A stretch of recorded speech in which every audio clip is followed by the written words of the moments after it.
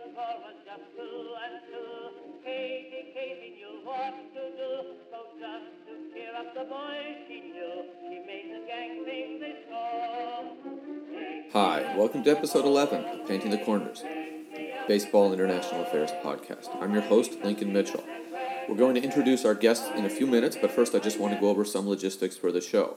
First, if you need to reach me for any reason to discuss the show, provide some feedback, maybe you want to appear on the show, you can email me at lincoln@lincolnmitchell.com. My Twitter handle is @LincolnMitchell. I want to let you know about a couple of upcoming book events for my new book, Will Big League Baseball Survive? Globalization, the End of Television, Youth Sports, and the Future of Major League Baseball. That book was published by Temple University Press about a month or two ago. I will be at Bergino Baseball Clubhouse, which is on 11th Street in Manhattan, Thursday, December 1st. This podcast should go up Wednesday, so it's tomorrow if you're listening now. Thursday, December 1st, that's at 7 p.m. The following Thursday, at the Baseball Center on Broadway and 74th Street, I will also be having a book event. We'll be discussing the book, signing copies. That's at 74th and Broadway at 7 p.m. on the 8th. And then on January 27th in San Francisco at the San Francisco Baseball Academy, also at 7 p.m. That, I believe, is a Friday night. We'll have a similar book event.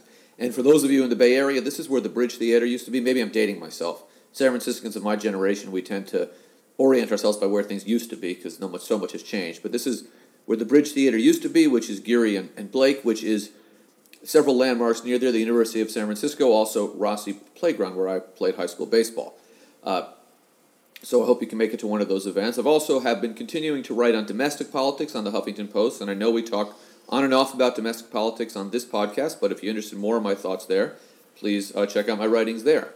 You can access this podcast. If you're listening to it now, you've already figured out a way to access it, but let me tell you about the other ways.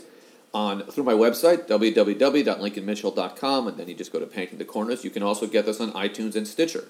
And if you subscribe on iTunes and Stitcher, please rate and review us. That is helpful. It helps generate interest, raise more awareness of the podcast. So let me turn to our guests. And we are, after last week's podcast where we focused on the Caribbean, particularly on Cuba, we're back in the former Soviet Union this week for our international affairs guest, and that's because we had an opportunity to get somebody really extraordinary. Irakli Alasania served as the Minister of Defense of Georgia from 2012 to 2014. Before becoming part of the cabinet in 2014, Irakli's political party, the Free Democrats, joined in a broad coalition called the Georgian Dream and swept the 2012 parliamentary elections. That was quite a big surprise to many in the world, particularly, not so much in Georgia, where people had a sense of what was going on, but to many observers. Before that, Irakli was the permanent representative of Georgia to the United Nations, where he was the key negotiator there for Georgia. He also has worked in various other capacities with the Georgian government. He was the president's special envoy for the Georgia-Abkhaz peace talks in 2005. In 2004, he was appointed as the Deputy Minister of Defense and Deputy Secretary of the National Security Council. He has been involved in Georgian security issues for 20 years now. He also has completed the Army and Intelligence Officer course at the U.S. Army and Intelligence Center and School in Fort Hutchins in 1997. Irakli is Georgian, and if you want to learn more about him, like many Georgians, he has a big Facebook presence. So there's 3 places you can see him on Facebook. One is Alasania Irakli, one is Alasania Free Democrats, and one is Irakli period Alasania period 3. And Irakli is kind of as it sounds, Irakli. Alasania is Alasania. So it's kind of the simpler spelling. Don't complicate it with additional S's and other silent letters. Joe Sheehan is our baseball writer this week and our baseball guest this week. And if you read about baseball or follow baseball, Joe is not going to be a new name to you. He's been writing and talking in public about baseball for more than 20 years. I'm sure he's been talking about baseball in general for longer than that. He's a founding member of Baseball Prospectus and a longtime contributor to Sports Illustrated. He has been on ESPN, the Embassy Sports Network, and SNY. He also recently started writing for the Athletic Chicago, and he publishes a subscription newsletter. The Joe Sheehan baseball newsletter kind of looks at the game from the standpoint of an informed, passionate fan, which is also my approach to the game. I'm an outsider. I don't have any kind of special information or access. But it is really a great newsletter. It costs about $40 a year to subscribe, and it's great baseball reading very frequently. You're not getting it once a month or once a week. It's usually much more frequently than that. During the postseason, it's daily, and if you fall behind, it's a great way to spend 20 minutes reading, thinking, and becoming engaged as a fan, no matter where you are in the world. For information about that, you can go to his Facebook page, which is Sheehan Newsletter. He's on Twitter at Joe_Sheehan, and you can also ask questions about the newsletter at Sheehan Newsletter on Facebook. Welcome, Joe. Welcome, Irakli. Thank you for coming in. Pleasure to be here. Irakli, we're going to begin because this has been kind of a crazy month for a lot of people around the world, a lot of people kind of reassessing what's going on here in the United States. But you have a different perspective on this coming from Georgia. What do you see are the challenges facing Georgia in this kind of rapidly challenging and changing world, and particularly given the changes inside Europe with Brexit and the changes in the United States with Donald Trump winning election that was not expected? Well, first of all, thank you for inviting me to be part of this. Well, perspective from Georgia is a little bit different, of course, because we're now more thinking about how the new administration here will continue or change the policies that they have towards my region, which is Eastern Europe, the region that is aspiring to be part of NATO and Euro-Atlantic community, but we're not yet. So we are in kind of gray area where the NATO cannot protect us, so we put a lot of emphasis on bilateral relationship with the United States, and it has been a wonderful relationship for decades.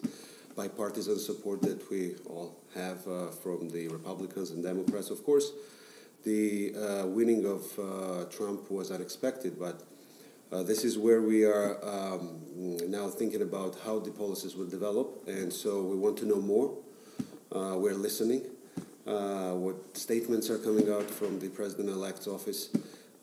In general, from my own experience with the United States, and I've been working together with my colleagues here for 20 years now, I think when the dust will settle, the policies will remain the same because it's in the best interest of the United States to have strong democratic countries like Georgia developing. It's in the best interest of the United States, these countries not to be threatened and bullied by the Russian Federation, which we've seen for past 10 years, which is more aggressive. They are taking over the territories. It was the first time since the breakup of the Soviet Union they expanded the territories, occupying Georgia, occupying Ukraine. So in that terms, of course, it's very complicated, and we also understand that nobody will go in war with Russia over Georgia. But we want to make sure that the policies and the relationship we have will make us stronger, militarily, economically. So this is why it's a lot of interest now, even more so to United States elections rather than to Georgian elections that was held a month ago as well. I remember when I was in Georgia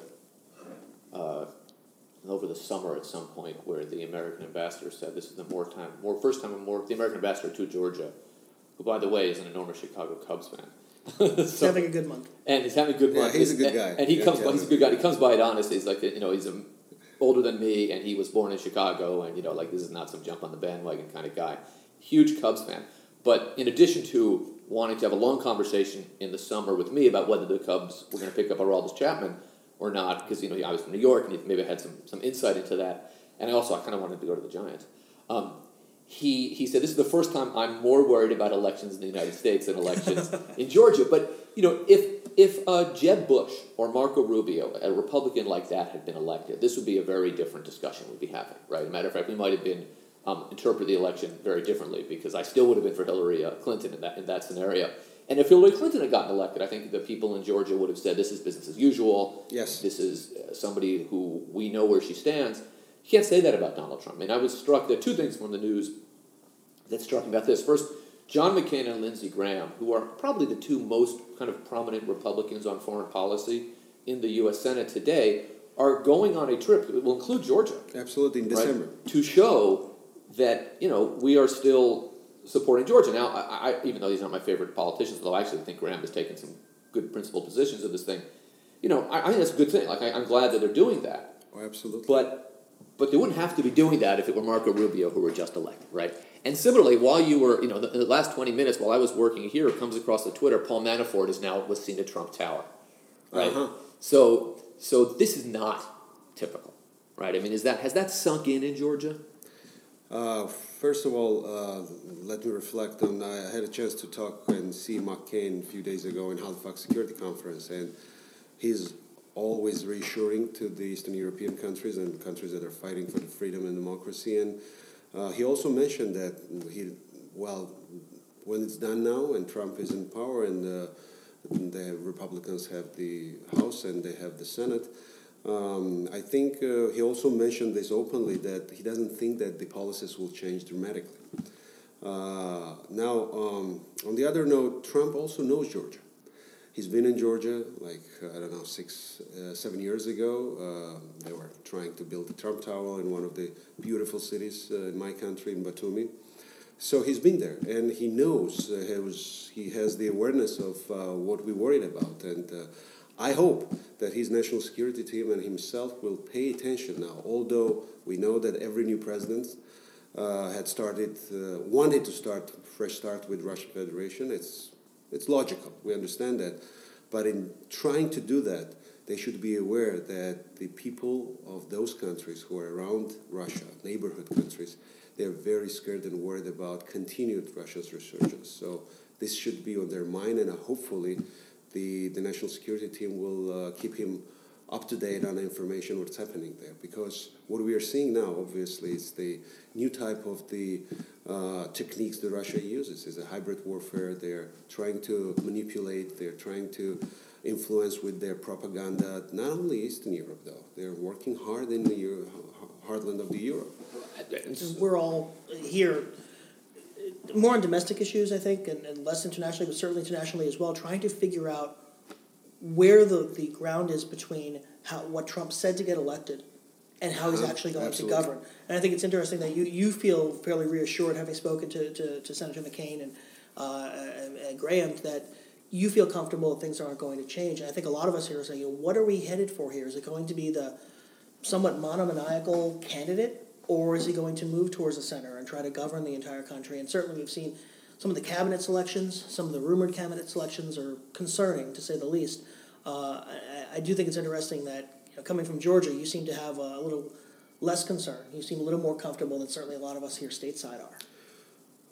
Well, I do agree with you that we are more kind of security conscious. And we're looking all at the elections and the results through that prism. And some of the nominees that we have at the new administration, I know some of them. I've talked with them a few times about Georgia and what kind of threat we are facing there. So yes, I do believe that pre-election campaign, which I was part of just a month ago, unfortunately we lost the elections, and believe me, it's no fun to lose the election. But then again, we also came to the understanding that we have to give the time to winners to establish the new government, to help them to get their stuff together. So I think this is what's happening here. I feel the tremendous shift in the rhetoric from Trump, from his pre-election stuff, and also from the Democrats.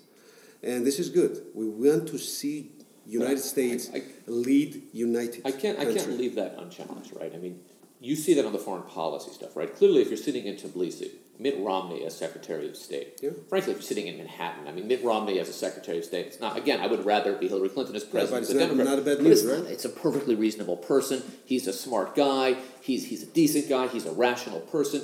And he's very much in the mainstream of American foreign policy, and that is, of course, of great interest to Georgia. So if I'm sitting in Tbilisi, I can live with Mitt Romney. If I'm sitting in America, right, and I cannot live with Steve Bannon whispering in the president's ear. And this is, I think, something that, I mean, we have to be clear here. Steve Bannon is somebody who, if the Bush administration, George W. Bush, the most conservative administration in American history, if he'd been on a list for a cocktail party at the White House, the person who put him on the list would probably have lost their job. Mm-hmm. That's the kind of extremism we're talking about, right? But we don't know him there. I know, but I'm saying, but domestic, Steve Bannon is just a name there, right? But here, so the domestic things they're sending out, I mean, Donald Trump yesterday called a press conference to berate the media, right? Donald Trump ran on a platform of limiting the First Amendment. And before his president's already, so he called on an artist to apologize to the vice president. Never, that doesn't happen in American history. So there is this disconnect, and maybe the foreign policy, but I wouldn't be, I mean, this is a difference of temperament also, right? I mean, you can all live with Mitt Romney. Can you all live with Michael Flynn? Right? I mean, these are, if you're sitting at by the way, I want to mention that I know Michael Flynn, the general. And Immediately ISIS barks. Yes. yes, and We have to be clear. ISIS is the dog because Ironically may have a future in politics, and we don't want. Sorry. yeah. So I know him, and we had a very good discussions a couple of years ago about again national security and the threats that we face from terrorism, from resurging Russia, and he came across to me as a very rational and solid guy on these issues. So then he left the military, so we haven't had a chance to talk. But I'm hearing a lot of things about him. But at the end of the day, I think that the institutions here are so strong, and the institutional memory is so strong that's why it's so great, American democracy, that they will curb any, so to say, deviations, huge deviations from the policies that they were pursuing for the decades. So we're hopeful. We see that as different. No, don't get me wrong, that we don't see the difference, because I've been here looking at the elections for, 4 presidents at least. So I know how different it is. But then again, this is the will of American people. And so we have to respect that, and also to find ways how to make sure that the leadership here gets the information they need to make a sound judgments about the things that concerns us in Eastern Europe. Well, I think that's one of the undercurrents of this election was a pulling back from being the global cop. And certainly a lot of that is because of the investments in the Middle East over the last 15 years. And this is separate from our obligations to our allies in Asia, our allies in Europe. But all the things are going to get muddled together. You might see this nation pull back. And there are a lot of people who legitimately would like to see us invest less in the protection of Eastern Europe, or less in the protection of our Asian allies, and more in the protection of Cleveland or Detroit or South Central. I don't know what it's like coming from Georgia. So my perspective is that of a guy who lives in Westchester. But I can appreciate that. I can understand where there would be this, hey, America first idea. If you're on the outside, as you are, and you're looking at a retrenchment perhaps, leaving aside the fact that we're doing this with people we wouldn't necessarily have chosen to make these decisions, how does that look as somebody who I want to avoid using the word need, who welcomes the umbrella of the American military might, American diplomatic strength? What is that like to kind of look and say that might be changing? And I guess my other question is, what is a future for Georgia absent, the U.S. being such a strong player on the international stage? Well, of course, that's the last thing we want to see, this rolling back of America's strength and power and the presence in the world, because we've been very close to the United States security-wise, militarily, for past 20 years. Pretty much since the fall of the Soviet Union. Absolutely, and we've been in Afghanistan, we've been in Iraq with U.S. soldiers. We are closest ally, non-member ally partner to the NATO, and it's all because of U.S. invested in Georgian military. I remember when I was head of the counterterrorists in Georgia in 2002, 3, 4, the train and equip program that we started with Georgian militaries was essential to have successful counterterrorism operations. We were then backed up by the well-trained Georgian militaries. So it's because U.S. invested. And Georgia is now democracy, although with all the shortcomings, and we can discuss here, but we know that democracy cannot be built overnight. But because of that presence, because of that policies that we were seeing from the United States, and of course, if this is going to change, this is going to change also our thinking about how we can protect our country.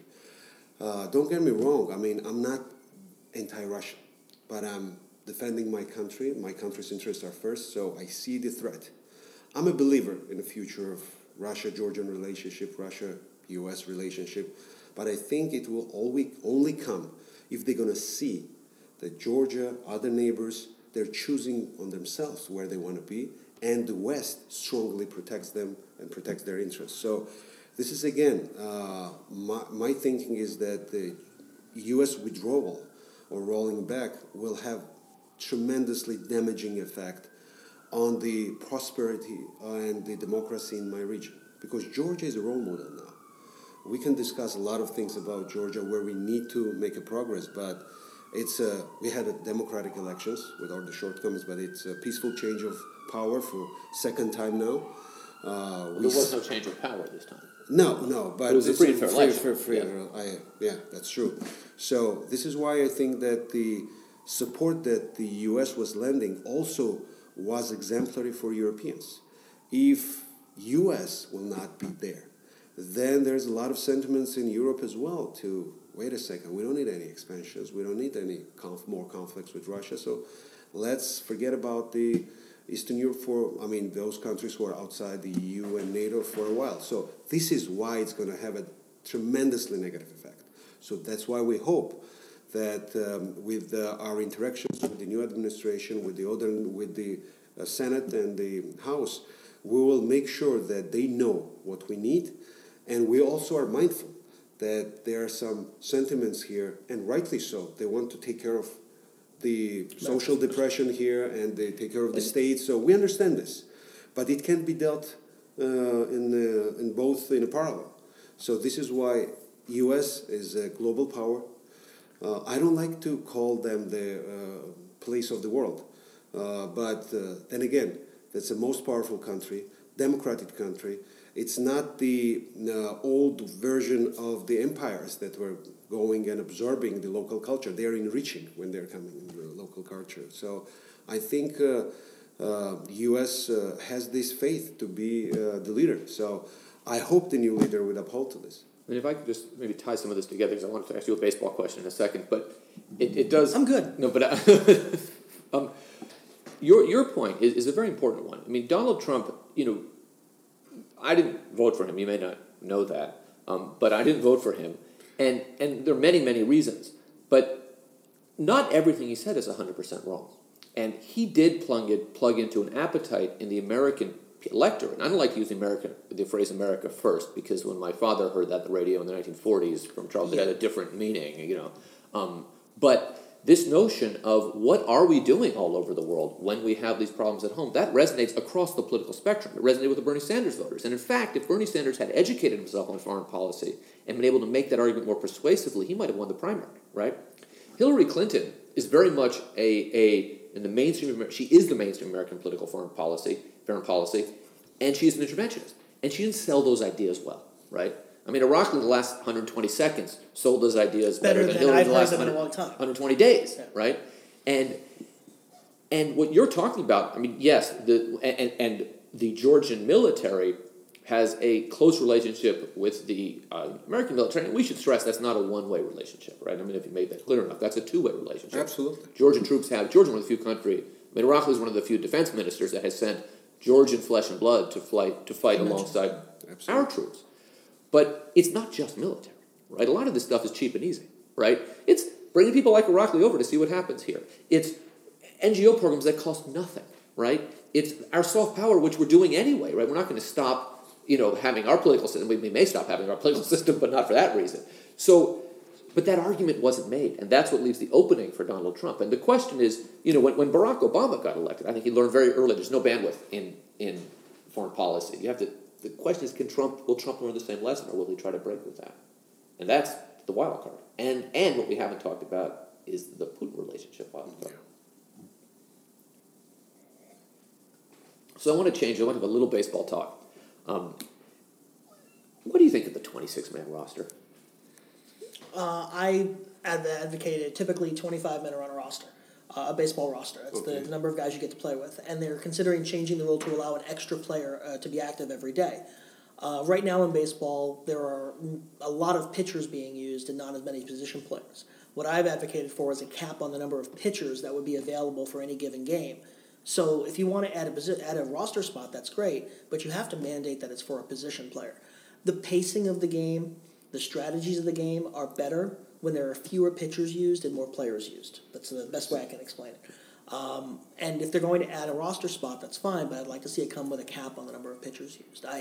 If we're just going to see 12-man pitching staffs become 13-man pitching staffs, or 14, right, that doesn't do the game any good. I agree. I mean, I think it's a less fun game to watch when no one on the bench can hit. I mean, in plain English, when you just have backup catcher, backup infielder, it's less fun. But it also seems like isn't this just instead of just making the managers figure out that maybe you go into a postseason series, especially a short one with 11 pitchers, or the one-game playing game, isn't it just makes it easier for them, right? I mean, wouldn't actually, isn't that something they should figure out on their own, or do you think they're not going to figure it out on their own because? Well, this isn't a tactical question. This is a labor relations question. Well, They're creating both. 30 additional jobs, and Right. the trade-off will be a September roster thing. I mean, this is really not happening in the realm of that we're discussing it now, Right. tactics and strategy. This is happening in the realm of collective bargaining, which is we're going to add, I can do math, 4% more jobs roughly, and Right. you're going to not worry about service time. Mostly at the major league minimum, right? Because these are the last Almost men on the certainly, yeah. team. But it's still, I mean, it's 30 guys picking up service time over the course of Right. a year. It's 30 guys getting vested in the pension, getting vested in the healthcare. It's a significant bump if you're the Players Association. Should you? It's actually also something, the rare thing that's been done in recent years for the lower end of the scale. Right. They've given away a lot of rights, but not just minor league players. That's the big topic. But players on the lower end of the pay scale, players on the lower end of the service time scale. This is giving something back to that group. So I think that's a good way to look at it. But to me, what it speaks to, and this is a big picture thing where baseball, around 20, kind of dovetailing with the sabermetric revolution, right? There is this notion that winning baseball is, for many fans, boring baseball, right? I mean, Yeah. so just to, for many years, there was this notion of hitters were supposed to put the ball in play. Once the hitter hits the ball, interesting things happen if you're a fan. Someone can field it, someone cannot field it. Someone can get to base safely, someone can get out, right? From a strategic angle, it's more important. Batters who strike out more, it's okay as long as when they hit it, they do something good, right? So the game had this gradual movement to more strikeouts, more walks, more home runs, less balls in play, which for many fans, particularly older fans, just wasn't as interesting. But it was better. Right, it was actually, that's a better winning strategy. It's more efficient. It's more Whether efficient, it's right. better is a qualitative. I mean, more efficient in terms of It's certainly more Right. efficient. We've learned that strikeouts are the best kind of no contact. So pitchers are trying to strike everybody out. We're using more pitchers, but putting less on their arms so that they can strike out more batters. And hitters have said, well, just slapping the ball is not doing anybody any good. Let's try to hit it as hard as possible. If we miss, we miss. And it is a far less entertaining game than the one I grew up with, certainly. And we're about the same age, 43 and 45. And it's a different game, and it's hard to explain. I think there are a lot of baseball fans who've grown up with this and just don't understand how it used to be different, how it used to be, and I'll use the word now, better. But I do think some of the complaints you see about baseball time of game and how slow it is directly are caused by this problem, the lack of balls in play. Right, because if you watch an old baseball game, we're recording this the Tuesday before Thanksgiving. Well, actually, this will be up right after Thanksgiving. But on Thanksgiving, I'm making I actually invited you, but you couldn't make it. But I'm making a turkey, and I can't stand football. I'm not supposed to say that, but I can't stand. So I will YouTube an old baseball game from the 70s. Like I'll just find one on YouTube and I'll watch it while I'm basting the turkey. And I'm thinking about the '73 World Series. For some reason, I might watch one of those games. And if you watch, everyone literally runs up to the plate and swings at one of the first two pitches, right? Because striking out was so stigmatized back then. You really didn't get promoted to the next level if you did. But we saw baseball is always cyclical, right? So the first wave of sabermetrics didn't know what to do about defense. So defense became overlooked, and now the second wave, of course, realized defense actually has some value. And, we're seeing more investment in better fielders and all of that, which is, if you can't enjoy, an Andrelton Simmons or Brandon Crawford, to me, you can't really enjoy baseball. Like, those are fun guys to watch. And one of baseball's problems is those guys don't have enough to do right The ball now. doesn't get hit to them enough. Exactly. Right. That's where the strikeouts come into play. You also mentioned that 1973 game you're going to watch. I'm not sure which one. You might see two pitches thrown at the speed that you... Yes. We watched even a guy like, I'm just picking a World Series pitcher, Kyle Hendricks throw. Right, who wasn't even the fastest gun. Exactly. That's what I'm saying. It was a different game then, in part because the pitchers couldn't throw as hard, and they didn't throw as hard, and everything was And different. also, you'll see a 7, 8, 9 in a lineup. Now, that World Series is played without a DH, because at that time there's no DH, no matter what. That was the first year of the DH, actually. No, but it's in the World Series. The World Series wasn't, right. So you'll see the 7, 8, 9 guys who aren't really major league hitters. Oh, they're nothing. Right, so this is why you go a complete game, because you really you get to you take a break every third inning, essentially. Half the league was shortstops and center fielders that couldn't hit at all. Catchers. They were 140 pounds. Right, there's Ted Simmons and Johnny Bench, and maybe. This is and this is within our lifetime. This sport that I love has changed so much, and I don't know that. I think football has gone similar. I think basketball, the U.S. based sports have evolved dramatically, and I feel like soccer is a game that just to pick the global sport. I feel like I could watch a soccer game from 1958 and it would look a lot like it does today in a way that baseball doesn't. I don't know if that's. I don't know if a soccer expert. I don't know, Irakli, if you're a soccer expert, if you see that same evolution in the games that you love growing up. Well, let me start with the baseball. It was kind of interesting how we were introduced to baseball in Georgia. I mean, it was also part of the U.S. public diplomacy tool in the mid to 80s. There was this exchange of the experience on baseball. I remember my friend from the streets, actually, he went once and he loved it. So then it was also a window to West, to United States. They were traveling to United States. By the way, they were traveling also to Cuba. I was going to ask you about that. And they were bringing up so many stories about what they saw there and how interesting it was. So it was kind of really American thing. And it was one of the first experiences that we culturally had with the United States. And it's also developed a lot. I think the soccer, though, we call it football. It's real football. Lincoln would agree. We call it terrorist ball. Because they don't play baseball in terrorist games. It changed a lot as well. I mean, the pace and the speed of the game and the physical ability of the now players to reach such a high amount of actually movement on the field is very different than 80s and 70s. So, yes, I think physically it's gone more demanding for the players to play the soccer as well. But here, I've been on 4 or 5 games. Baseball games, yeah. And first of all, what was the first impression? It's very slow. But when you get the explanation and how it played, then you're really hooked on it. So I think Georgia and you should continue spreading this out in the countries that they don't have this as a national game. Rugby is also picking up a lot. We are playing a good rugby. Georgia's a serious rugby country. And it's also getting more and more international now. So I think we're going to see baseball, rugby, soccer, of course, basketball. There are the mainstream games now that we can use also to really get our cultures together, again, our people interact more. And it can be also used as a confidence-building tool in the areas where we have conflicts. For example, with Abkhaz and Ossetians and, in Moldova. These are the things, economy, of course, trade, but also the sports that are apolitical. And you can really use these to get people together, let them play, let them interact, and the generations will then really understand more each other. So I think to turn it into also international direction, this is also the tool that the U.S. can use in the future as well to expand and make more understanding of American culture. It's funny you mentioned using it as a tool to bridge cultures. I'm from, we're on the Upper West Side now, and I don't know how much of the city you've explored. Up the northern tip of Manhattan is Inwood, the last neighborhood on Manhattan. That's where I'm from. And the kind of the center activity back when I was growing up was the basketball courts up in Inwood Park. Mm-hmm. And it didn't matter. The neighborhood was at the time about half Irish, half Dominican. You had other Latin cultures, you had some African American, but it was pretty much half and half. It didn't matter. In Little League, playing baseball, it didn't matter. All that mattered was could you play? The courts. All that mattered was could you play? And it was on a certainly much smaller level than you're talking about. Sports are where young men and now young women more so come together, and it doesn't matter where you're from. It's just you're playing ball. Can you play? I'll tell you. And sorry, go ahead. No, so one funny story about that. My son plays on a team. My younger one, he had an arm issue, so he stopped in the fall. But the fall, they were very ethnically mixed. It was about a third Dominican. Baseball, Dominicans love big baseball players. About a third Irish, and 2/3 Irish or Italian, and one Jewish.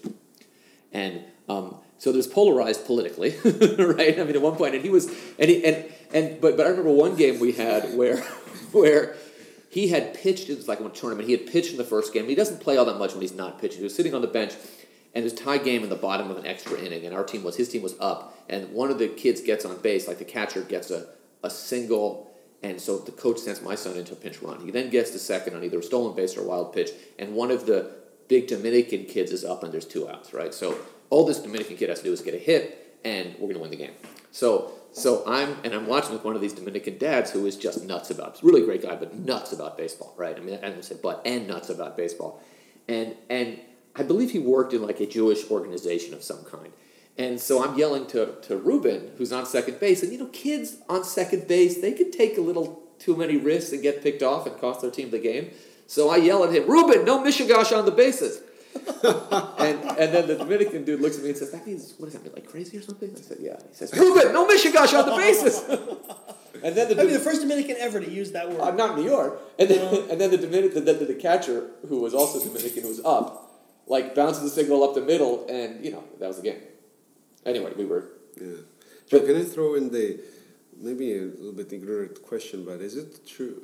Can we say that the baseball and cricket comes from the same origin or not? Baseball comes from cricket. There was this whole origin myth created in the either late 19th or early 20th century about how baseball was invented by an old general in central New York. But no, baseball evolves from any number of stick and ball sports, rounders in England, cricket, and is cricket England, or does cricket actually emanate from Cricket is English, but cricket it's spread English. to and they imported it's it. hugely popular in India, Pakistan. Baseball is evolved from all the stick and ball sports, right. and our attempts to pretend that it wasn't were always amusing. But no, I think it's embraced now that baseball is an evolved sport, not an invented one. 2 episodes of this, I did a podcast 2 episodes before from West Point, because I was there for a conference. I had a great, really sharp professor who played in the West Point baseball team. Really smart guy talking about counterterrorism strategy, but also like big baseball guy. And then a player who was really playing Division I at West Point. It's not just any Division I school. It's different because he's in the military and he's going to go, but he's also studying some very interesting things.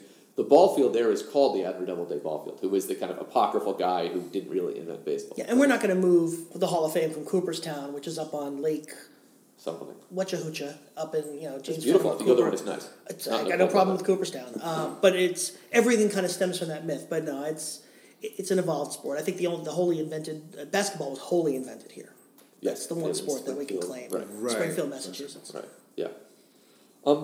By the way, there's a great article in the New Yorker from about 20 or 30 years ago about the Soviet baseball team in the very last years of the Soviet Union coming to the United States to play. To play like colleges and to learn about the game and how different it was for them. I bet Georgia was part of that. A lot of Georgians were overrepresented in the Soviet baseball. I wanted to actually ask, because I had just seen, I was obviously looking into for this, I should mention, by the way, the first time I talked to Lincoln, we were working on the book, he referenced Georgia a half dozen times before I figured out that he was talking about the state. And I'm like, why is he talking about Georgia? Oh, I get it now. So, buy my newsletter. I want to. Georgia won. It should be noted. Georgia won it. They were in the European Baseball Championships. They went 1-3 and they didn't qualify for the main tournament. But there's a pool C, I guess, that's trying to basically play their way into the main tournament. So this isn't some kids on a back diamond. I mean, there's a national team and it's growing, and eventually, hopefully, they'll qualify for the World Baseball Classic. The next one of those is coming up, and as that expands, it's 16 teams now. I'd like to think they're going to expand it in the future. There's the World Cup of Baseball. There are so many. I feel like the Olympic sports have taught us this. If you have an international stage, and if you have an ability for a nation to make its mark within a game, that's something that will grow the game domestically. And if you're interested in baseball in Georgia, I have a chapter which begins in the book, Will Big League Baseball Survive, about baseball in Georgia, because there's a man in Georgia named Gio Kemokliza, who I interviewed for the book, who I want to have on the podcast, but I got to get to my next trip to Georgia, who has really been devoted to building baseball in Georgia. I mean, everything to, like mowing the lawn on the field so there can be base paths. I may have read about him, although I have to tell you the pronunciation is not what that level of devotion. And the problem he has is that the team, they're good. Like, they play the Marines on the 4th of July, and they usually win. And they usually, the Georgia national team, it's not great for the Marines. One of the games. And the problem is they hit the baseballs into the forest, and they can't find them. They're like kids, so they run out of baseballs. So when I go, I always try to bring Gia some brand new baseballs, and he's very happy because you can't buy them at the sporting goods store. No, probably not many. Yeah, I think we have to support that more. In Georgia, the sports and federations are mainly still supported by the state. We need to turn it into the more business-supported sports, private investment, and municipalities, because it's centralized now. So baseball I believe baseball should be one of those sports that we have to really support and develop. And as you rightly mentioned, when you have an international stage, the countries are more stimulated and motivated to do this. I was recently out in the Bay Area, and there was a Georgian basketball player who plays for the almost world champion Golden State Warriors, right? Zaza Pachulia. Oh, he's a great guy. And I was and a colleague of yours, and you can guess who, and I were in the sporting goods store. No, like the store, he's a huge basketball fan, Teto, and trying to buy Zaza Pachulia stuff for him and his family. But when Pachulia was a couple of years ago, when he was, I don't know how the NBA works particularly, but there was a vote to put him on the All-Star team, like for the last spot. Yeah, online and all over Facebook and Georgian Facebook and Twitter, because I have a lot of social media contacts in Georgia. It was just, vote Pachulia. And if you got one big leaguer from, Georgia, any country like that. Any small countries that are trying to... And Georgia is small, so Georgia in a European baseball tournament, it's the numbers don't break their way necessarily. It's a tough, Well, it's a generational project. It's not something that's going to happen year over year, but there are opportunities now. Like I said, between the World Cup and the WBC and the Euro Baseball Championships, there are opportunities to get better and to grow. And you have that one breakthrough. I remember the first WBC. I was in Phoenix for it. The big game was U.S. versus Mexico, which in the Southwest, you can imagine. It was at Chase Field, which was it's where the Arizona Diamondbacks play. 60,000 seats. That's John McCain's team, by the way. John McCain's team. That was your basic event. But then later that night, also in Phoenix, this is at Scottsdale Stadium, South Africa versus Canada. And the level of baseball, and Canada's got Major League Baseball players, they're a good team, and South Africa doesn't. And it was 8 innings into the game, and South Africa had a 7-6 lead. And this would have been, I kid you not, one of the great upsets in sporting history. And we are talking about South Africa they just ran out of pitchers. They were running out of. It's a small. They don't have a developed baseball program. The pitcher who pitched the 9th inning for them, I would say he would struggle to make a good U.S. high school team, but he was on there trying to protect a 1-run lead, and there were South Africans in the stands, but a lot of it was us neutrals just there to have a good time and watch a baseball game. And this was a small stadium, but I remember just the moment of thinking, we're going to see this country that got invited, that probably didn't expect to be competitive much less. I think they lost their next game to the U.S. 15-0 in 5 That was the game with the U.S. where the U.S. had lost one game in pool play. And they had to win. And they threw Roger Clemens against South Africa. South Africa, which is slight. It's not fair. Anyway, it was just... people will get behind that, not just in Georgia, but the story of a small country trying to do something that it hasn't done. We love underdog stories here. We love them domestically, we love them internationally, and I think that's. Who was it who did work at the World Cup or the Euros recently? Iceland. Wasn't it Iceland? Came out of nowhere to go to the quarterfinals of the Euro, and everybody loved that. Especially for a country like Georgia that has. Georgia has such tremendous soft power potential anyway because of the food, the culture, the wine, the fashion, the design. Back up. I don't know any of this. No, but these are things that Georgia is. But you can talk about that. Let me say this. So this is a story. I think I've told this on this podcast. I'll tell it again. I don't know if I told you this. In 2002, I was moving to Georgia, right, for a couple of years, and I had was going away, and I went to go see a friend of my grandparents had both passed away by then, but I went to go see my grandparents' oldest friend, this woman in her 90s, and basically, I knew I wasn't going to see her again. I'd known her my whole life. And I said to her, I'm going to Georgia. And she said, oh, Shevardnadze is the president there, which is, And then she talked about how she'd met him. And then she said, I was in Georgia once, which is weird. And I said, really, when? And she said, 1962. So this is the heart of the Cold War. And I asked her what she was doing, and she told me. And I said, so what did you think of it? And she said, we went all over the Soviet Union. We were in Ukraine, Belarus, we were in Moscow, and we got to Georgia and we felt like we were alive again. And that's what you hear, right? And so you can explain more, but basically Georgia's the cradle of wine globally. Yeah. It's also got by far the best food in the region. And if you think of the Soviet Union as, this is a very bad analogy, if you think of the Soviet Union as America, right? During those days, Petersburg was New York, where you went to get rich. Moscow was the capital, Washington, where the power was. San Francisco. Georgia was the Bay Area, where you went to be cool and to eat well. Yeah. Well, you're invited, first of all. Thank you. Anytime, we're going to have you, and you're going to love everybody that comes to Georgia falls in love, right? And yes, it's a few things that you can say. It's ancient culture. We've been around for 3 millenniums. We've been one of the oldest Christian cultures in the world. Very tolerant people, very tolerant. There was never an anti-Semitic movement ever throughout this whole millenniums, I would say. And the guest that comes to our house and to our country is number one. So there are a lot of literature and poems about this as well in our culture. So we love guests. We love to treat them well, and we have excellent food. We have excellent wine. Yes, UNESCO just actually registered the special way of winemaking 6,000 years ago from Georgia. It's now Georgia know-how. So yes, it's a cradle of winemaking. But most importantly, I think the people that makes Georgia, really attractive. That we're very open-minded, open-hearted.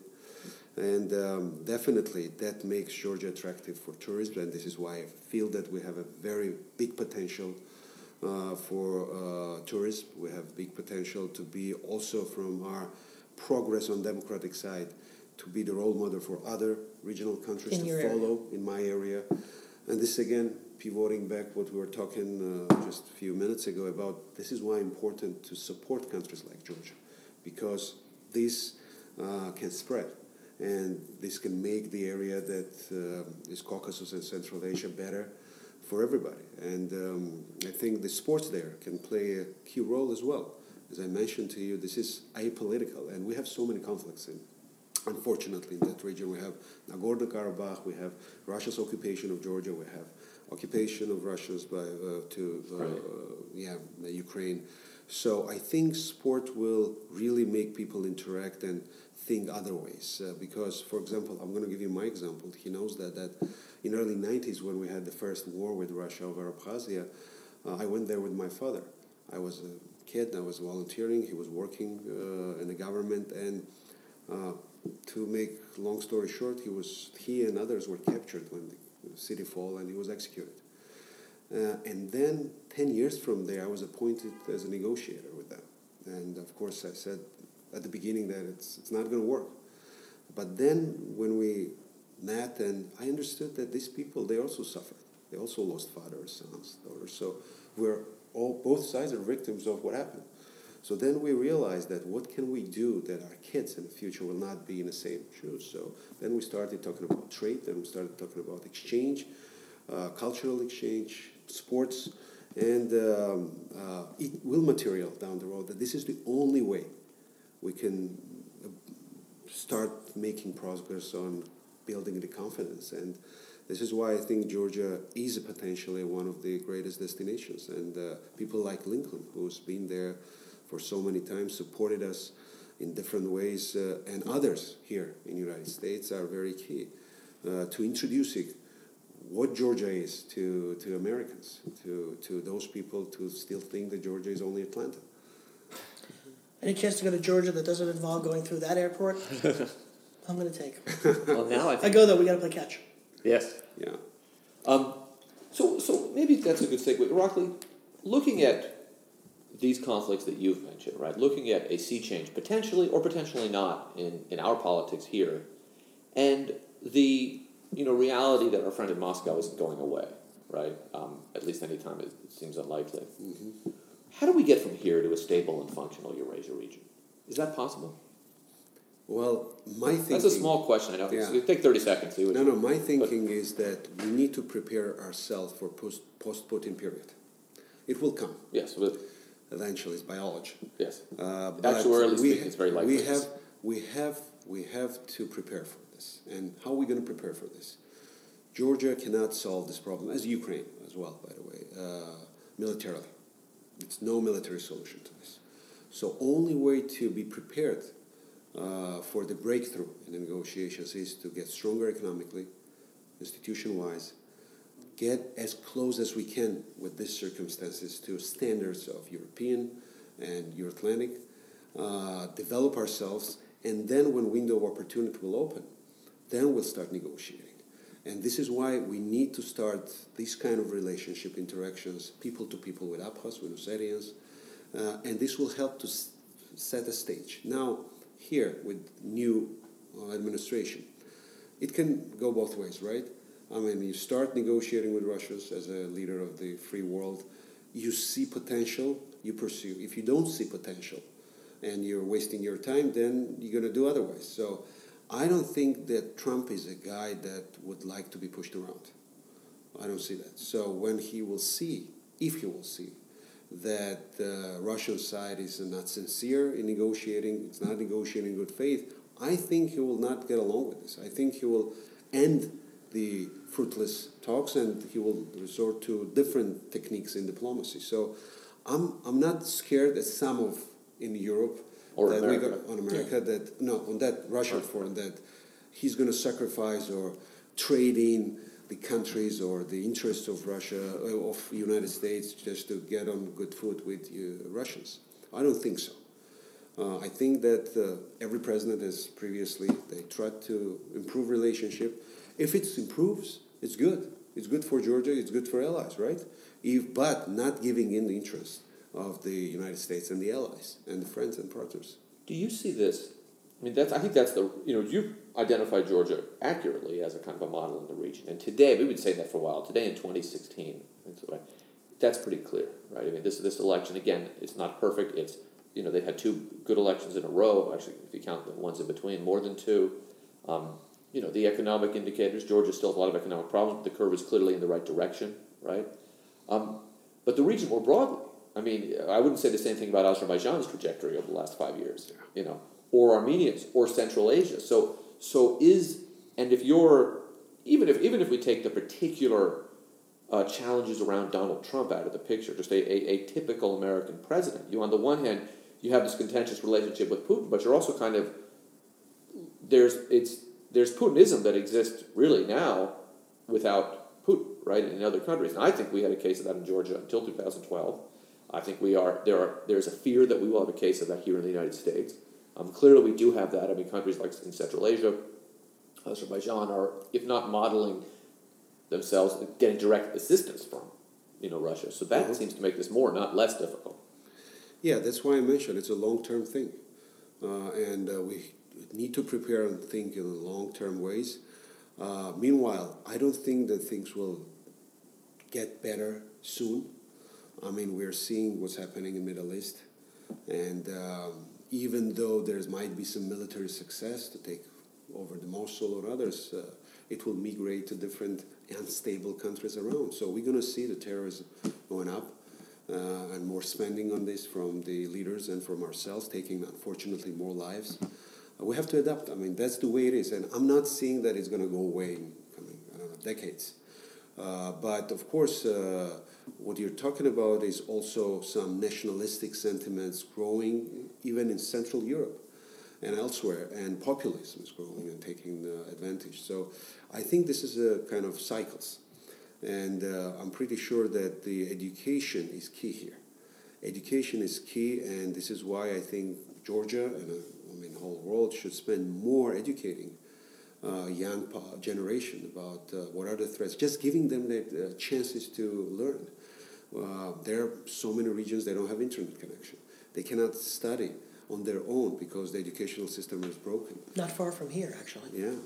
So that's the ways we can help develop the new generations. One of the problems we have now is that the problems in the Middle East, the questions of international terrorism, are sucking up so much of the air, the resources, the manpower, the thought, that it doesn't allow us to perhaps put effort in. I mentioned earlier the domestic issues, but even internationally, we don't spend enough time thinking about how to develop the Caucasus because we're putting all of our effort in trying to keep people killing each other in North Africa. And I don't know how that gets fixed. And when I think about the future and kind of some of these issues, I get fairly depressed about it. Well, depressed isn't the word.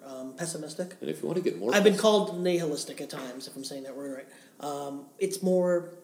And in part it's this because I don't know how we fix that so that we can move on to solving some of these other problems and helping in areas where I think our work can do more good. If you have these democratic-leaning states throughout the world, Georgia being one of them, how do we support that? How do we put our efforts into that when we're spending all of our time and all of our money and all of our manpower just trying to keep people alive and keep these people from killing other people? I don't mean to sound like a flower child. I don't mean like that. I'm thinking about it from a resource standpoint, though. And how do we not just get everybody here or globally to say, well, let's fix this problem and ignore everything else, when there's a greater chance for success by investing in Georgia, even if it won't have necessarily the same impact on the world stage. Also cheaper to invest in Georgia, by Yes. the way. But also just because, I mean, I'm not the most optimistic guy in the world either, but it is worth noting that we've just come out of a presidential election, regardless of who won on November 8th, where we had three presidential debates, where the climate change wasn't Didn't come mentioned. up once. Climate change. This is the major foreign policy challenge. This is the major challenge. It's a problem for Georgia. It's a problem for the United States. It's a problem for the global economy. How for all the countries nobody in ask between. that question? Because nobody has an answer to it. Because nobody has an answer. Those are the questions we need to have answered. Right, exactly. But there's no incentive. Nobody really wants to discuss it. Our bilateral relationship with China, and look, Georgia has crafted, I think, a very important bilateral relationship with China. It's not something that gets talked about much, but it has been a very smart strategic hedge by the Georgian government. They have built economic ties with China because they want other bulwarks against Moscow, right? And China is much more powerful and influential than Russia, right? But our relationship, I mean, it's not just getting a currency war with China. That's a good recipe for global recession. I mean, that won't solve any problems. Nonetheless, our relationship with China is complicated. We didn't talk about that either, There's a lot that goes unaddressed. We're not good at complicated issues. Or simple ones. Yeah, I want to go back what Joe was just saying, how are we going to address this? I mean, it's complicated, of course, but that's where... I'm a sports writer, That's where you need the allies. That's where we need the strong alliance between Europe and the United States. That's why we need NATO. That's why we need European Union and United States to be on the same page, because you cannot lift all this burden on your own. It's impossible.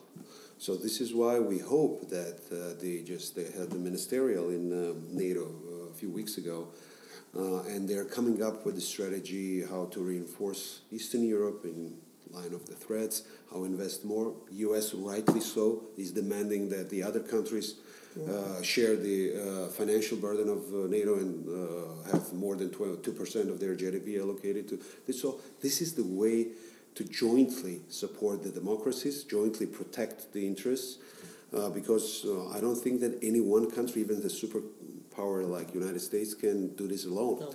So this is why alliances matter. And it feels, certainly on the domestic side, it does feel like we have this disproportionate responsibility, but at the same time, one of the most terrifying things we heard during the run-up to the election was this idea that we would turn our backs on NATO allies, and it doesn't work. It But it was doesn't fixed work after the if you election. don't have that. That alliance has been one of the most successful in human history. Absolutely. Dating 1947, if I have this right. Yes, I mean, Yeah. more or less. It's worked, and the idea that we would ever question that is one of the more horrifying things that we heard over the last 6 months. More prosperous countries in there, and there was not a single attack on the ally. Except for Since On this one, Yeah, and they rushed to our defense. reaction- And everyone supported us, right? We've only had one, and I would note with regards to NATO, I mean, Irakli is one of the leading people who's one of the most active people in his country and one of the most important NATO aspirant countries, right? So this is something that is very much not news to you, but it is worth stating. When Russia invaded Crimea and then sent troops into Donbass, the region of eastern Ukraine, in the last several years, the Secretary of State of the United States said that essentially, I'm paraphrasing, but you may not come 1 foot into NATO territory. And they didn't, right? I think the caricature of President Obama as weak and all of that is not fair and inaccurate, but it is worth noting that they, with the red line in Syria is a different story, but the NATO line held. Yes. Right? Kerry sent that message. Our NATO allies joined us in sending that message. Now Latvia is a much less powerful country. You want to go to war with the Ukrainian military or the Latvian military? Obviously, the Ukrainian military is more powerful, right? But that scared off Putin because we know that Russia has aims at those countries, right? And you can say NATO is weak, and but the evidence that NATO works is that he didn't go into those countries. Now that's cold comfort for Georgia, right? But that explains why it's important. Why it's so important. If I could get 45 seconds to answer, why was the line drawn at the Baltics and then not to this next group of countries? Why was the line drawn there when NATO last expanded? That's a very good question, and I was hoping for a simple answer, not to blow up the podcast. simple action is that we were not prepared at that time on a level of democratic institutions as well and militarily. And Latvia, I mean, these three Baltic states, they were more developed in the way that the Europeans felt more close to them than to Caucasus and other countries.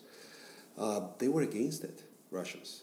But then this step-by-step approach from the NATO and the support they lended to them to develop, they made them actually possible candidates. And to be honest, one of the things that helped them was the 9/11.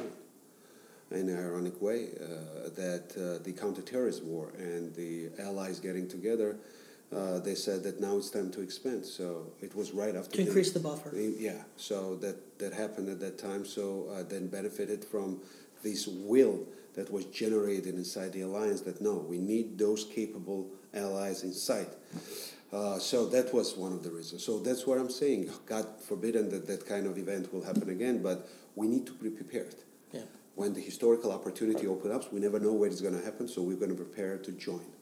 Now, there was also, together with the Baltics getting into the NATO, there was a new developed policy, red line policy over the Caucasus Mountain during the Clinton presidency. Unfortunately, that policy was abandoned when Russians invaded Georgia. So that was also the wrong signal to send to Russia that they can disregard the agreements. And then even more so, Budapest Agreement was teared apart. The Budapest Agreement is that the UK, US, and Russia jointly guaranteed the territorial integrity of Ukraine while they gave up their nuclear weapons. And so everything that they put together as a structure, it's now ignored by Russian Federation. And the challenge, or the important piece of this, is that NATO is the exception to that. NATO still, for whatever reasons, is powerful enough and projects enough power that Russia, in this case, takes Article 5 seriously. Absolutely.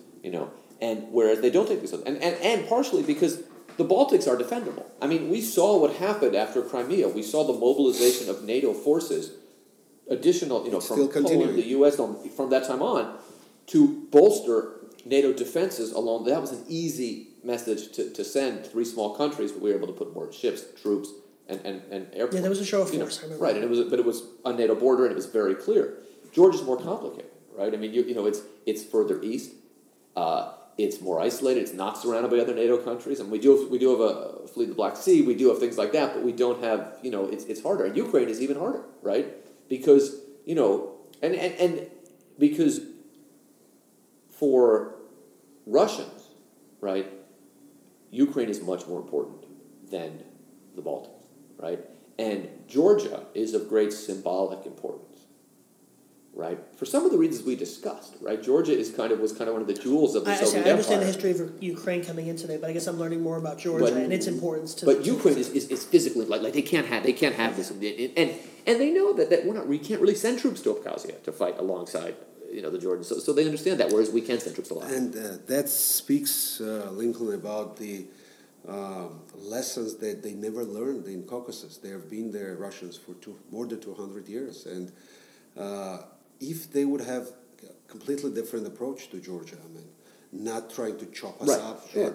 I mean, we would have been best friends with Russia. Right. There's Ukraine. So they're so counterproductive. Whatever they're doing, they're distancing us from themselves. And there is historic precedent for Georgia and Russia to get along, and there are commonalities.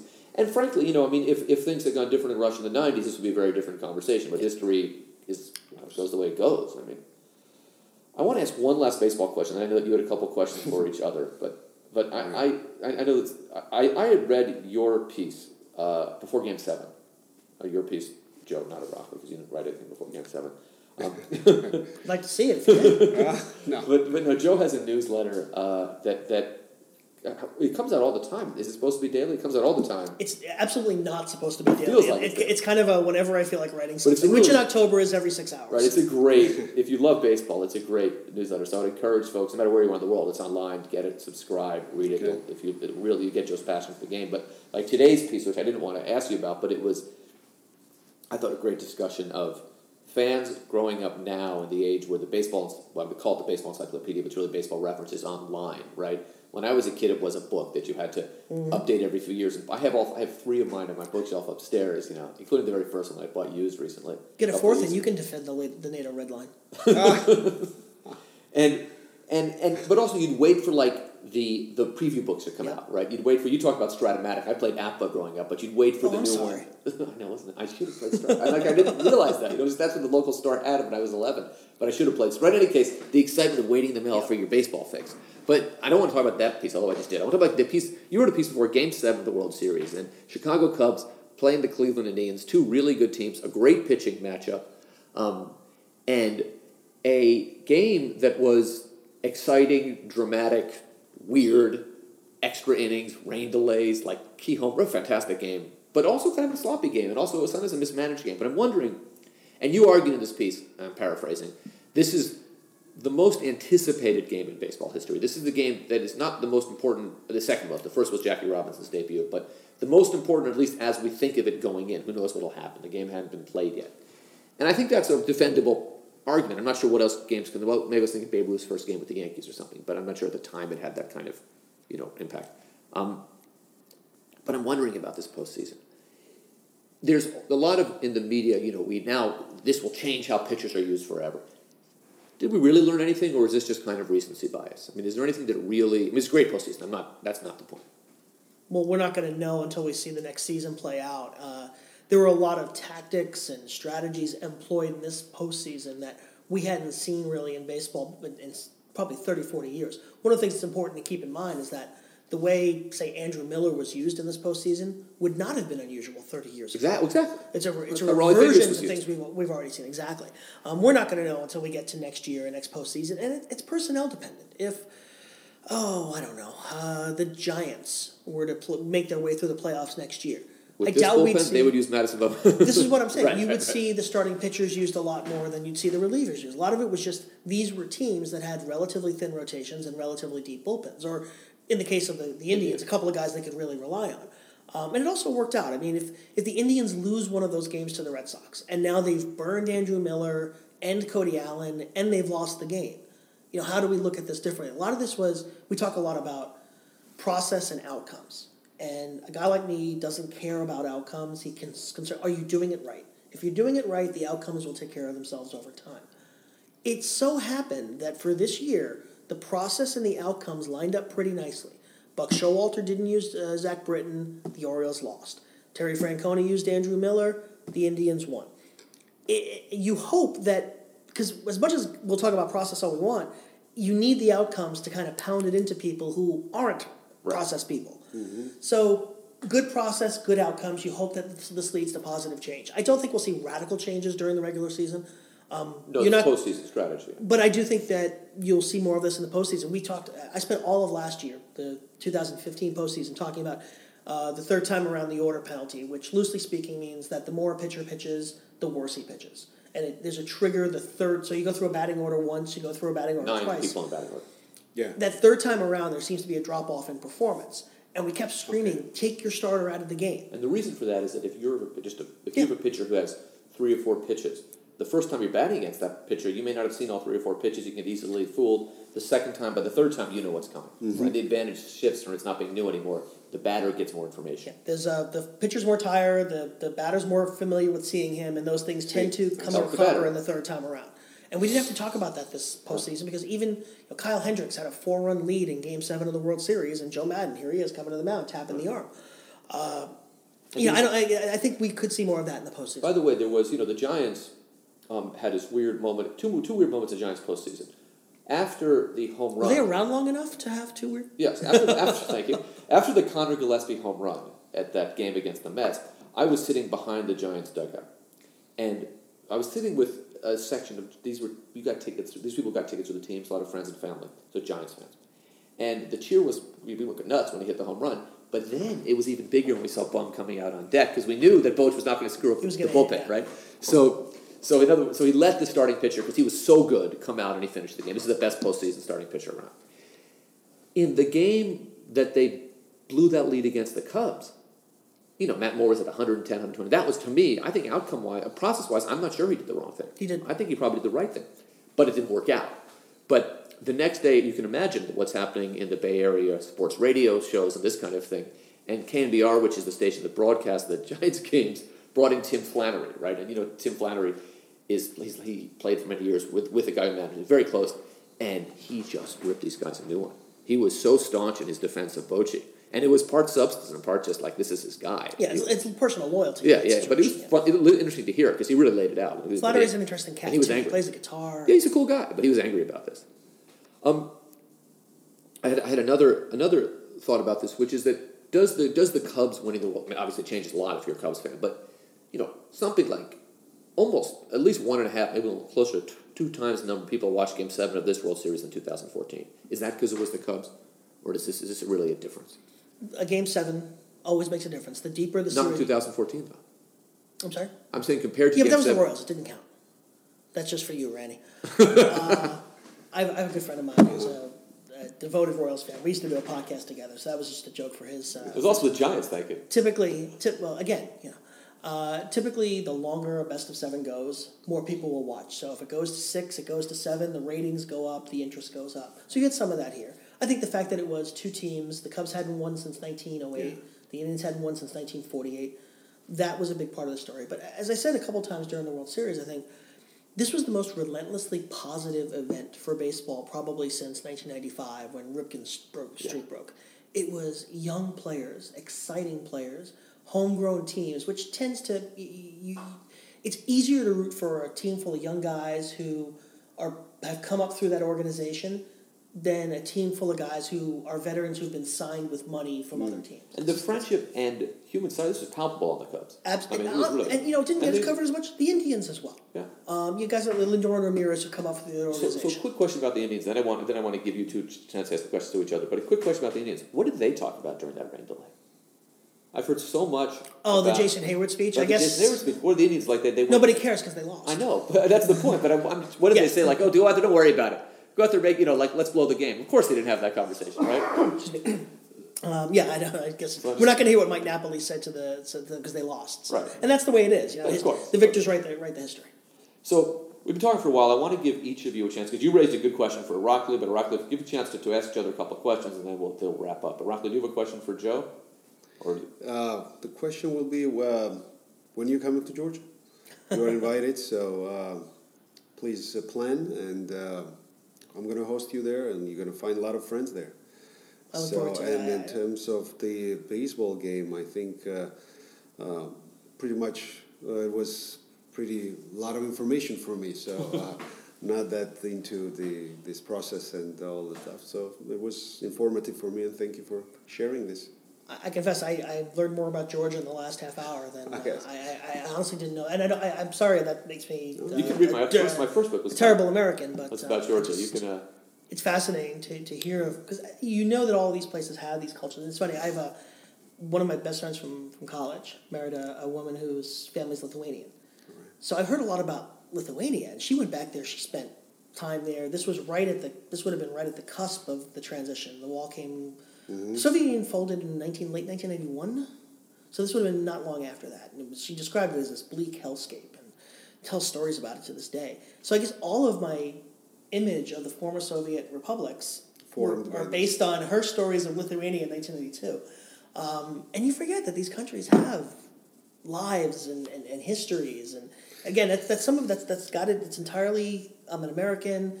And I'm a New Yorker, which means everything east of 2nd Avenue is where the dragons are. Right. So I'm fascinated to hear about this. And I appreciate your invitation, and I do hope to get out there. And as I said, though, you're going to have to get a glove. And definitely. We'll be prepared. You'll be prepared. But you were going to ask him about his more recent political post-2014. Right. So in preparing to meet you, I read about you online and your history as a soldier, as a politician, but there was nothing passed about 2014. So I'm curious, what are you doing now? Well, on October 8th, we had elections, and my party lost the election. So, I took the responsibility over this, and right now what I'm doing is taking time off, thinking about re-entering the politics later. Political cycle, but now I want to do something else that I was doing before. So I'm looking up the possibilities of maybe contributing to the conflict resolution or some talks that will bring war-torn societies together, because I have some background there and experience. Also, I'm also looking for the business opportunities and other things that I was not able to do until I was in the government service and in politics. Oh, you should come here. We let people in government do that now. You can make all the money you want. That's right. Don't. And what's most important thing happened this year, that I have a grandchild now, granddaughter, my son's daughter, on October 14th. So really, right after the election. Yeah. So I'm looking forward to be a granddad. And where's your son? My son is in Tbilisi. They are both there. And, they were here for a while, right? Yeah, would be when I was here. And my daughter studies here now, actually. I'm visiting her. So she studies at the Hunter College. So we just had a Hunter College professor on the last episode. Right. So I'm enjoying my time out now and preparing for the next step. You're here in the States following the election, and again, this is me not completely understanding Georgian politics. That's not because you have to be here, right? No, it's not a thing where you go back and they find you at the airport, and it's not like that. It's I'm asking half serious here. I don't completely understand if you can lose an election and not be an outcast. Is it more like here where you lose an election, you just go write a book? It depends. Yeah, it depends, yes. And, I think that taking responsibility over the failed elections, and we can discuss later how it happened and why it happened still, I have ample of opportunities in the future to re-enter the politics, because my party is continuing to and also because rebrand and restructure. We're doing post-mortem what happened now, so to make sure also, that if I can maybe answer your question more directly, on part. He didn't criminal, and that's important because the Republican Party, which also didn't pass the threshold, it's a parliamentary system. Their leaders had made similar decisions to yours, David Asupashvili, who'd been Speaker of the Parliament and didn't get back into Parliament. And these are people who can get back into political life when they want, because they're not criminals. And the reason I say that is that there was, after the 2012 election, when a large opposition coalition came into office, Irakli was one of the leaders of that coalition. His party was one of the participants in that coalition, as was the Republican Party of Georgia, David's party. And some members of the previous government were indicted, including the former president, but the reason is they were criminals. I mean, and this is a challenge. I mean, it's a complicated political question. What do you do when there is criminality in the previous government? Because it is not a great statement for democracy that you indict your former leaders, right? It's also not a great statement for democracy that you let crimes go unpunished. So it's complicated. But Irakli, I mean, he's here on business and work and seeing family. He's not. Okay, I just was curious. Okay. If I could ask one other. Please, sure. You and I are peers. 43, I'm 45, which means you're literally actually the first person I've met who grew up on the other side of the Iron Curtain during the Cold War. And over here it was all tear down this wall and the day after and Reds. These are cultural touchstones that I'm sure don't mean anything to you. I'm curious as to what it was like to be a 13-year-old boy in Georgia, and what you were hearing about us over here. Yeah, that's a good question. And I'm pretty sure that being raised in Georgia during the Soviet Union is a little bit different than being raised up somewhere in Russia, because culturally and identically wise, Georgians were always kind of thinking that they were occupied. They were not organic part of the Soviet Union. Even my father, who was in the military and he was in Afghanistan for 2 years, I remember him talking to me that, look, one day this is going to change. It was in mid-'80s. Nobody would have thought that in 5-6 years everything would crumble. So I think we were always identified ourselves with not the Soviet Union, but the wider European culture, historically wise as well. So we enjoyed Hollywood movies, and I remember there was once a day. It was either Saturday or Sunday. Once a week? Well, once a week, I'm sorry. There was a program on a state-run television, Illusion. They were actually putting up the Hollywood movies like Magnificent Seven, all of that. We were raised on this. And this American culture came in before that we actually started interacting with U.S. So we were pretty much fascinated about what's going on in the United States. So it was like so you identified more as a Georgian than necessarily as, I don't know, what if... Soviet. Yeah. Soviet, Almost yes, Soviet. thank you. Yeah, we're very different cultural-wise, and we were getting along with Russians people, but we were, and Georgia was a dissident country. We had all the time strive for the independence. We were preserving our language when they wanted to take it out from our constitution in '79, and unfortunately, we had a lot of dissident people and families sent to the Siberia Gulag. So it was always part of our culture. And this is further complicated. I mean, one story that I think captures this. My uncle, my mother's sister's husband of 50-odd years, is French. And when I first went to Georgia, he said that someone in his family who was French, where they had more access to the Soviet Union, went over there on an engineering-related project and came back, to France. And my uncle called him and said, "So, what was it like over there?" Because he couldn't go. And he said, "Those Georgians are crazy." And my uncle said, "Why?" And he said, "Because they think they're going to be living in an independent Georgia someday." Right? That's but the point complements what I was saying. The spirit was really there, right? Always. But also the complicated piece is that Georgians were disproportionately represented in Soviet leadership and in the positions of repression, right? So we all know Stalin, but Beria, who frankly makes Stalin like a humanitarian, was also Georgian, right? I mean, these are two of the worst, in plain English, two of the worst people in human history, I think we'd safely say. Let me just... But it's complicated because Georgians weren't spared because of that.